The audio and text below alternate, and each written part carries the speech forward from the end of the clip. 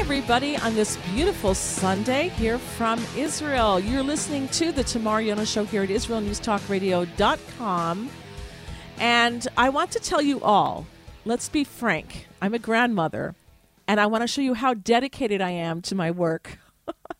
I guess not to being a grandmother, though, that my 2-year-old son is having a birthday party right now, and all I did was sing happy birthday to him, and then I ran to the studio to get on the air, to be able to give you all a show and fill you in on the news with my most amazing host, Dr. Mordechai Ben Menachem. Today's show, cluster bombs and other explosive subjects. Did I say granddaughter? No, grandson, my grandson. Okay. And so, again, the title of the show, Cluster Bombs and Other Explosive Subjects. And our guest is Dr. Mordechai Ben Menachem. He is a researcher, former lecturer at Ben-Gurion University. He's authored over 90 books. Get that in, 90 books, and 400 research papers on science, history, and more. He commentates on Mideast and world issues. Welcome to the show, Dr. Mordechai Ben Menachem. Thank you. Okay, so cluster bombs and other explosive subjects. This is going to be an interesting show, as usual. The Iran-Saudi romance lie. Tell us about that. Okay, as everyone probably heard, just short, what was it, a couple of weeks, 2 or 3 weeks ago, I don't remember exact date, it doesn't matter. The entire Western media blew up with the news that China had brokered a deal between Iran and Saudi Arabia to renew relations after there had been a 7-year hiatus of no relations between them. And everybody was in a tizzy that China had done it and not the United States. Well, not the United States, because nobody gives a damn about the United States and the United States in their imitation Department of State. So the Chinese brokered this deal, and the entire Western media was concerned that the China brokered deal between them, that means that Saudi Arabia is no longer looking at the United States and is no longer subservient, after Biden made a point of cursing them several times. And they opened embassies in each other's capital, and everyone was in a tizzy, except no one really knew what they were talking about. It was all nonsense. What do you mean? In the demand that China brokered, and China really did broker it, Iran demanded that the Arab League reopen relations with the butcher from Baghdad, Bashar al-Assad. Okay. So the Arabs did that. The Saudis twisted arms, and everybody did that, and he was readmitted into the Arab League, blah, blah, blah. Okay, that's nice. Saudis demanded that they only demanded one principle. They didn't demand anything. They demanded one principal item, and that principle was a total ban on Iranian interference in internal Arab affairs. Iran agreed to that, of course, but they lied. So what happened was what's happening right now, actually.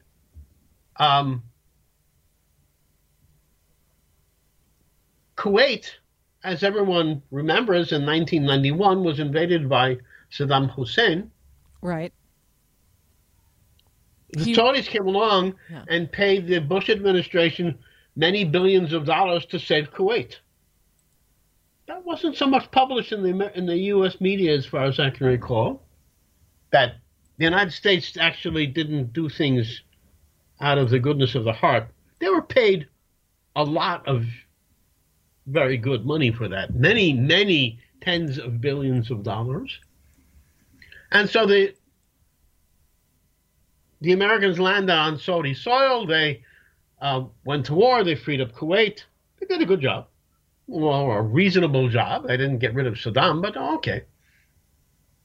Now, the Kuwaitis, like everyone in the Middle East, when you have a debt, you pay your debts. So the Kuwaitis have a debt to Saudi Arabia. So again, Saudi Arabia paid for their country, basically, to be freed from Saddam Hussein. So there's a big gas field. It's actually gas and oil, but it's mostly gas. Enormous gas field in Kuwaiti waters off the coast of Kuwait. It contains so far something in the order of 7 trillion cubic meters of gas. That's a lot of gas. And so far it's been untapped because the Kuwaitis don't have the technology or the funding to start drilling and tapping this gas field. So the Kuwaitis went to Saudi Arabia. This is about a month ago, and they said, "Okay, we want to thank you, but thank you in a real manner for what you did for us. So we're going to give to you 50% of this gas field, even though it's in Kuwaiti waters and not Saudi waters." And that was very nice, except then the Iranians came along. Remember, they promised not to interfere in the internal Arab affairs. The Iranians said, "Oh, no. We own 40% of that." And the Kuwaitis and the Saudis said, "What? Why do you own 40% of that?" "Because we have a larger military and we can take it." So right now, this big deal between the Saudis and the Iranians seems to be moving. I'm very careful in my phraseology. I don't want to make an actual prediction, but I would say that right now there's probably a 70% chance that there will be some sort of very nasty military action in the Gulf of, the so-called Persian Gulf. Really? Advancing all the way to military action? Well, one person who's a heck of a lot smarter than I am in terms of understanding the Muslim world, Dr. Kedar? Cohen, has predicted that they will go to war. So I don't know if they will go to war, but I think that there's a very high chance that there will be nasty military action. I don't know how to. I can't quantify it. I can't say will there be a real war. Oh, I should have mentioned. I forgot to mention the Saudis and the Kuwaitis offered to go to it's the word adjudicator, adjudicator, right? Somebody who finds out about stuff. He No, not finds out, but he sort of makes a decision. It's like a judge, but not really not in the sense of a trial judge or something. It's a mediator. Mediator, that's the word I was looking for. Thank you. So the Saudis and the Kuwaitis offered to go to an independent mediator. Iran simply refused. They don't want to go to a mediator, and they've already brought in some, of course, British companies to begin drilling there and extracting the gas. You know, interestingly enough, Dr. Mordechai ben Menachem, and I will address you as Rabbi Dr. Mordechai ben Menachem because you hold a rabbinate degree. I believe it says somewhere in the Yalkut Shimoni that in the end of days that the king of Aram and the king of Paras, which Paras is Iran today, and Aram are the Arab Saudi Arabia, he's going to go to the king of what was it? But basically one representing Rome, and the United States represents Rome today in that it stemmed from there, and it has the same eagle that represents it, the columns of its capital city, that it has the Roman columns, etc. And it says that the Arabs basically are going to go to the Americans and they're going to cry that Iran is attacking them and that they have to help them, and then they're going to go and help, and then there is going, if you know this, you can fill in the blanks, this is very, I'm just trying to remember, and then after they're fighting each other, they're going to say, what are we fighting each other? The real culprit here is Israel, and then they're all going to come against Israel, and this is supposed to be like the war of Gog and Magog or something. I don't know. Are you familiar with that at all? I'm familiar with the basics there. I don't know I don't remember the exact details of it. Gog and Magog is a very complex subject, and it's very difficult for us to take a bird's eye view of it today. Mm-hmm. Right. Many believe that Gog and Magog was World War II and the Holocaust, Right. or at least the beginning of it. Right. That is, So, it comes in three parts. But are there prophecies of wars between the Persians and the Arabs? Yes, there are. There have been wars like that, many, many, many wars like that over the centuries. Of course, that's the whole idea today. What's called the Sunni-Shia divide. Remember, the center of Shia Islam is in Mesopotamia. That is to say, it began in Kerala, in Karbala, pardon me, in Karbala, which is today in part of Iraq, but their center is actually in Iran, at least politically. So there's a definite basis there, both in the Tanakh, in the Bible, and in Islam itself. So this is a clear idea. That's right. And we should remind our listeners that the Muslims in Saudi Arabia are Sunnis, and the Muslims in Iran are mostly Shiite, and they all often go to war against each other. And so this could be another something weighing in. But we're going to be going in just a minute, no, less than that, in a few seconds, to a break. Our music is coming on. When we get back, did we exhaust this topic yet? And we can move on? Yes, we did. Okay. We're gonna talk about the Dubai-Haifa line. Would that connect Israel all the way to the Gulf Arab states? Interesting. How would that work? Where would it go through? What territory? Well, we're going to find out when we get back.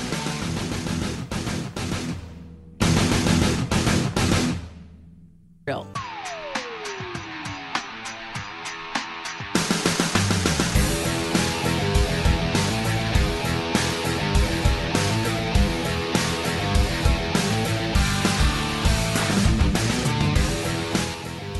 We are back here at the Tamar Yonah Show on IsraelNewsTalkRadio.com. I want to say hello to all of the people who are listening in from all over the world. We don't know who you are, but we can see what countries you're listening in from. And let's say hi to everybody in the United States, of course, the Holy Land of Israel, the Netherlands, Nigeria, Brazil, the United Kingdom, Sweden, New Zealand, South Africa, and other places as well.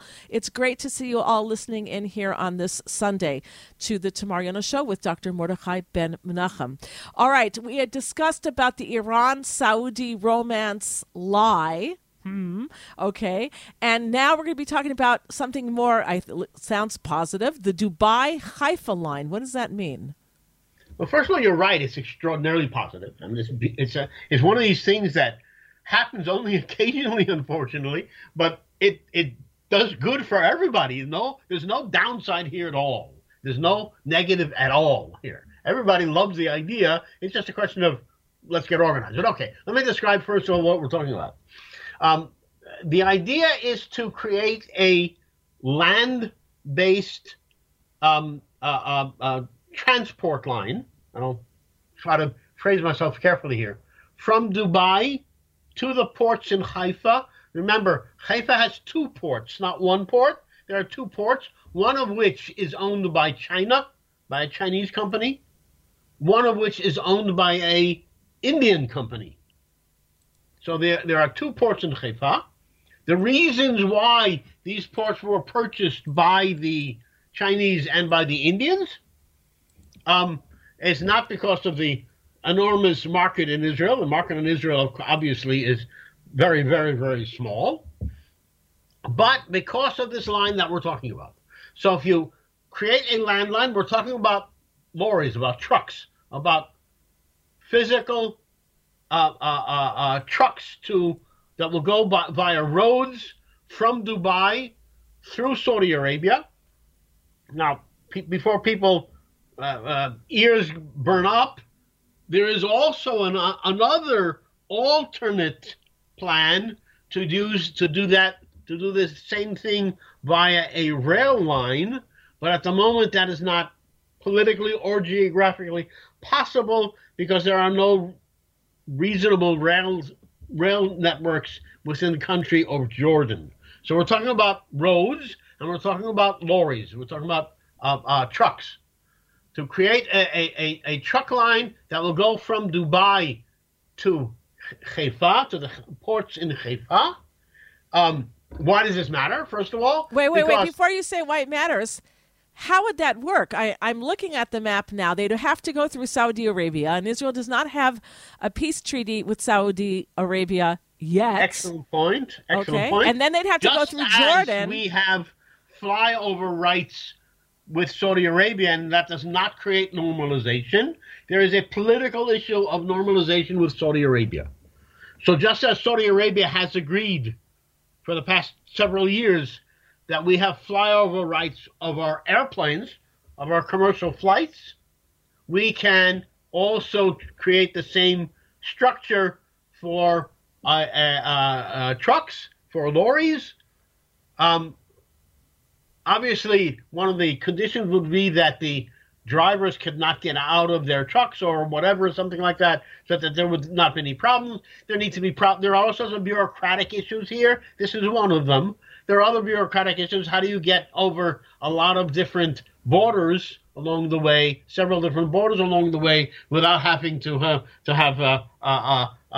stops and border checks and all these other things? So there are all sorts of bureaucratic issues that need to be solved, Ironed out, but yeah. they're all bureaucratic. None of these things are principles, and none of these things are really difficult Well, they're to solve. bureaucratic and diplomatic. But okay, so let's get to the why.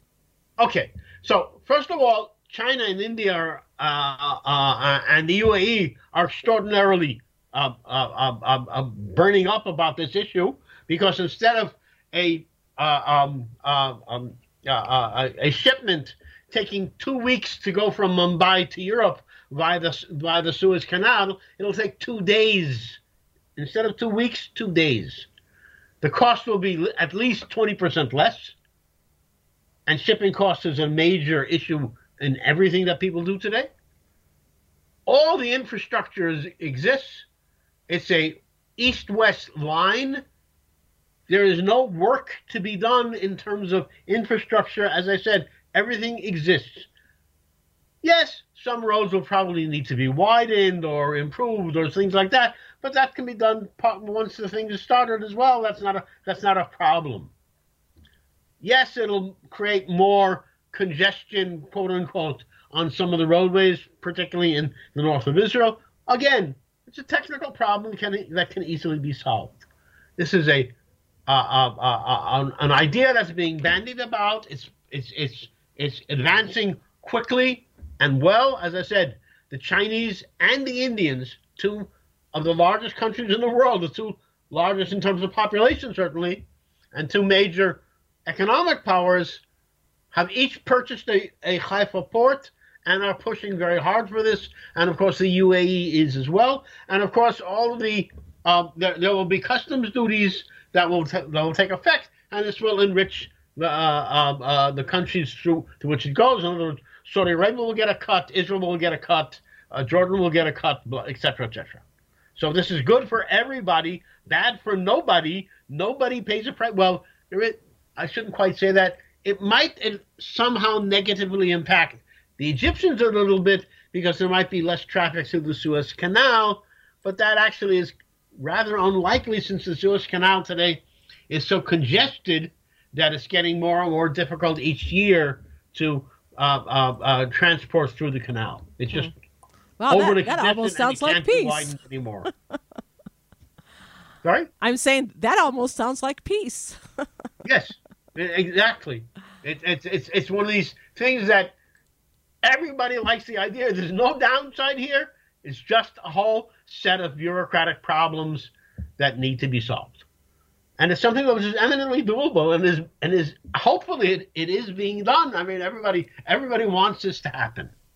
All right. Well, I hate to explode this lovely conversation, but we have to go to the topic now of cluster bombs. We talked about something like almost peace just now, but now you want to talk about cluster bombs. So where would you like to start? Well, first of all, let me describe what a cluster bomb is. A cluster bomb is basically, from the outside, it looks like a big bomb or a big artillery shell. It doesn't matter, for instance, how it's delivered. But inside of this shell is a whole bunch of little bombs. Think of them like grenades, like hand grenades or something like that. Except they're not hand, they're grenades. Okay? So you'll have in a cluster bomb anywhere from 50 to 100 individual bomblets. is that's actually the name, bomblets. And the cluster breaks up in the air, and these bomblets are supposed to spread out as they fall. And basically, it was the whole thing was designed to destroy the Viet Cong in the Vietnam War. It failed totally there. It has failed in every place where it's been tried. The worst problem with the cluster bombs is that there are always some percentage of them that don't blow up. So you throw out you throw out a bunch of these shells or bombs from airplanes, whatever, and say 2 or 3 or 4% don't blow up. Well, when do they actually blow up? When do these duds actually go up? Usually when a child picks it up and it removes his hands or his feet. Yeah, it's almost like a landmine. It's in a sense it's worse than a landmine because it's not even covered. It's not under the ground at all. Yeah. It's on the ground, and they really do look like toys. I mean, they actually, to somebody who doesn't know what we're talking about, it actually does look like toys. Remember, I'm a sapper, so I've seen these things. I know what they look like. They look like balls. They don't look like anything that a child would be afraid of. There's no reason to be afraid of these things. Now, more than that, there is a very tenuous legal basis for Biden's decision to send them out. More than 100 countries have signed an international convention to ban them. It's called the Oslo Agreement. Most European countries have banned their use or deployment. The U.S. has not. Not only that, but the ones that the Biden Department of Defense is proposing to send to Ukraine are all outdated and old. Now, this is really important because this is a step of desperation, and everybody knows that. Even Biden, who's never really been very bright to begin with, we all know, admitted on a CNN interview just this past week that the United States and Europe are both running out of ammunition. They don't have what to send to Ukraine anymore. So that's where the idea of sending cluster bombs to Ukraine comes from. Basically, it's a really, really dumb idea. You know, I want to add here, when you were saying that kids could easily think it's a toy, maybe it was a couple of years ago, not more than a few years ago, that when the Arabs in Gaza were sending out the fire balloons, the balloons that had an explosive device, like a Molotov cocktail, basically, attached to it. And some of them were landing in community areas. They were doing this in order to set our fields on fire. They couldn't get over the border themselves, so that's what they did. And we had to teach our children something that all kids love are balloons, to look at it as a death trap, that if you see a balloon lying on the ground, don't go near it, don't touch it, immediately run and tell an adult. And that was the reality we had to live in. And perhaps with these cluster bombs, now other people are going to have to do it. You know, Israel's the canary in the coal mine. You don't stop it here, it goes other places as well. It's a little bit even worse than that, because when the balloons were going off, well, these were intentionally directed at children to harm children. So that's horrible. I mean, anybody that does that is obviously a horrible barbarian, at very least. Okay, hang on. We got to go to a break.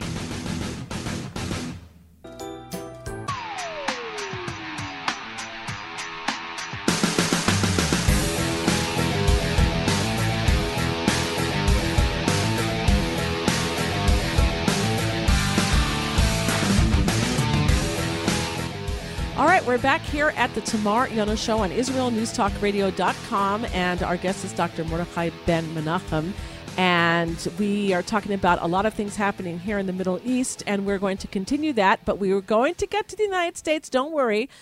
The next topic is, can Egypt absorb Gaza? Well, it once did, but where would you like to start? Okay, let's put this framework up so that people know what it is we're talking about. The United States State Department has this ridiculous concept that they try to propose for decades now that they call the two-state solution. They never really talked about two states. They're really talking about just dismembering, and it's a mess. It's a mishmash. It's the end their of Israel. idea originally was, well, let's make a Palestinian state and it'll be two states for two peoples. Well, that's nonsense No, because you it's can't have a nonsense. state that's a bunch of little patches disconnected. You can't Okay, have a so then, state that wants to see your then what we'll destruction, do is, Mordechai. sorry?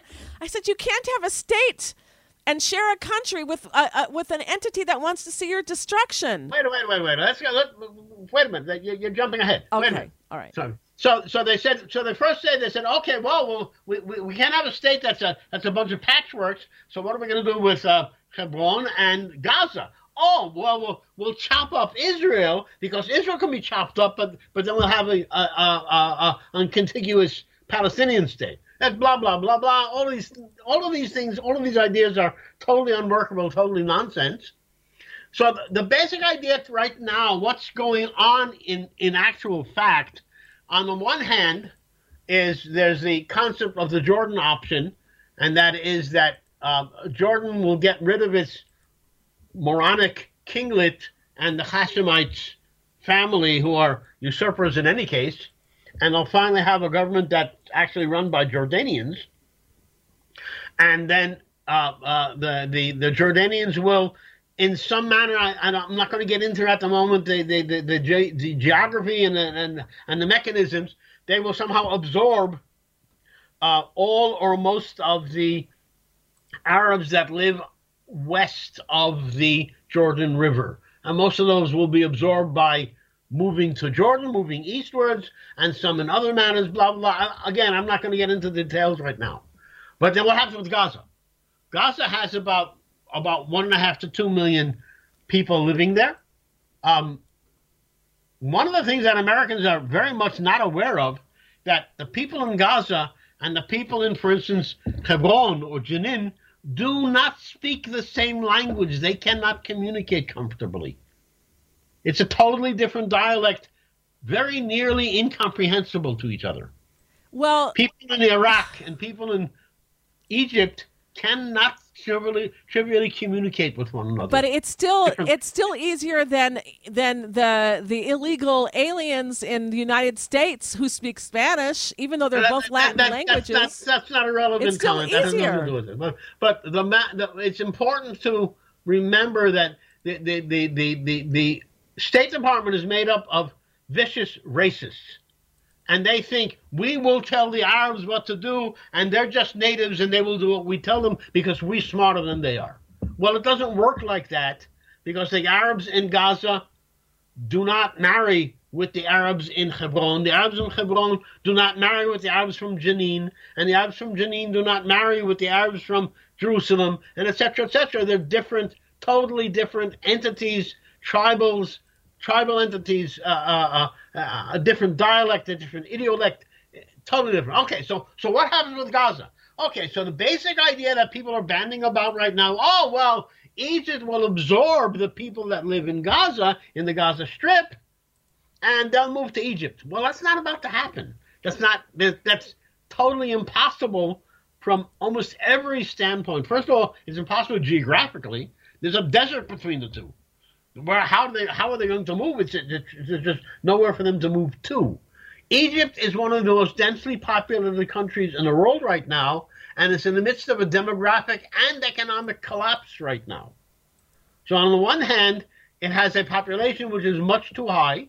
We've spoken in the past about the issues of water and the water of the Nile. They don't have sufficient water for their population as is. They don't have food for the population as is. They don't have foreign currency to purchase to import and purchase and import the food that they need. You're going to add 2 more million people. No sane Egyptian wants that to happen, and the Gazans themselves don't want that to happen. Remember, the Gaza Strip is peopled by 2 totally separate population groups. That is the original Gazans, the original inhabitants of this place, and the refugees that were brought there by the idiotic leftists who created the Oslo debacle and brought in a bunch of mafia terrorists from Tunis, and they don't speak with one another except through a gun barrel. And I personally witnessed this, and I don't want to go into that at all. So the idea that Egypt will absorb them, totally impossible. Demographically, economically, geographically, never going to happen. So whatever happens with the so-called Palestinians, whatever happens with the Arabs that live west of the Jordan River, it does not include a solution for the people of Gaza, and that is a major stumbling block for every proposal that's out there on the table right now. Okay, well, we all knew this wouldn't work anyway. And it's very nice for some other country to come in and slice up another country and say, this is what you're going to do and this is what's going to bring peace, when it's not going to bring peace. And we always say that the two-state solution really means the final solution, because Israel could not survive with a terrorist entity living in its belly. So, well, we're surviving right now with a terrorist entity living in its belly. But we're not making them a state. They don't have an air force. They don't have a navy. They don't have the things. Well, it's not quite true. They're trying very hard to have all of these things, and we're trying very hard to prevent it. And on top of that, we aren't living as well because we're having terror attack after terror attack because of these terrorists in our midst. So whatever. Okay. All right. And again, we're saying terrorists, and that of course is the correct word. But if we look at it, for instance, from the standpoint of Western terminology, double air quotes, it's a criminal organization. I mean, this makes the Sicilian mafia look like nice people. All right, I'll let you say that. That's your opinion. And these people that what is their economy? Their because economy at least the mafia is a drugs. business. This is just a killing machine. Their economy is based upon on the drug trade. On the drug trade, and even into South America, they're heavily involved in the cocaine trade across the southern border of the United States. This is how Hamas makes its money. And the Hezbollah. And of course, Hezbollah is even bigger. And by the way, folks, Hezbollah pay attention. Is a Shia, and Hamas is Sunni, so they compete with one another. Right. But I wanted to tell listeners also to pay attention to the what's going on in the north of Israel, because right now Israel is in a very big tension with the Hezbollah on the northern border, and people are talking about a possible war breaking out. Well, they won't call it a war; they'll call it an operation. And so just keep your eyes open there. All right, we have another couple of subjects to get to. If you've exhausted this one. Let's talk a little bit about resource management, which is a very fascinating subject, actually. All right. The Ukraine war, as everybody knows, has changed a lot of things in terms of the so-called global economy. All sorts of things are changing. Well, let me give you an example of things that people aren't really aware of. Everybody knows about wheat. Great. Wheat, barley, etc. Ukraine is one of the, in terms of just dirt, it's one of the most fertile places on the planet. It just has really excellent soil. And it's always been that way. I mean, even during World War II, Hitler tried to dig up the dirt from Ukraine and transfer it into Germany to make the German soil more fertile, which was a really stupid idea, but that's okay. So everybody knows about the issues of wheat and barley and etc. coming out of sunflower seeds, blah blah, all these things coming out of Ukraine. Fine, but what else has been affected by this war? Well, the Ukrainian war has wiped out 50% of the world's production of neon. Neon is a critical material for semiconductors. Everybody knows about neon lights, and they just think of it, it's a word. Neon is an actual gas. It's an elemental gas, and it's critical for the semiconductor industry. So the war has already wiped out 50% of the world's production. Russia today controls almost 100% of the rest of the neon production in the world. Okay, so what does that mean? That Las Vegas is going to go dark? Nobody gives a damn about Las Vegas or the dark. Everybody cares about semiconductors. That's what drives the world today. Again, neon is a critical material for semiconductors. So-called neon lights is about 1% of the use of neon. That's nonsense. Semiconductors. Give an example about how this will affect the average Joe? Well, I mean, there's nothing you can do today without semiconductors. Nothing. It's not just your telephone and your laptop and your whatever. This is everything. Internet of things. Everything is driven by a whole set of materials. And just as Russia now controls the production of neon, they also control the production of palladium. They also control the production of, we should say, there are more than 20 different materials that Russia is at least one of the top 3 producers in the world, if not the controlling producer. So all of this talk from the Western media about boycotting Russia or sanctioning Russia, it's all nonsense. It's all lies. It's not happening. It cannot happen. It is physically impossible to sanction Russia in any reasonable manner. And that's what's happening.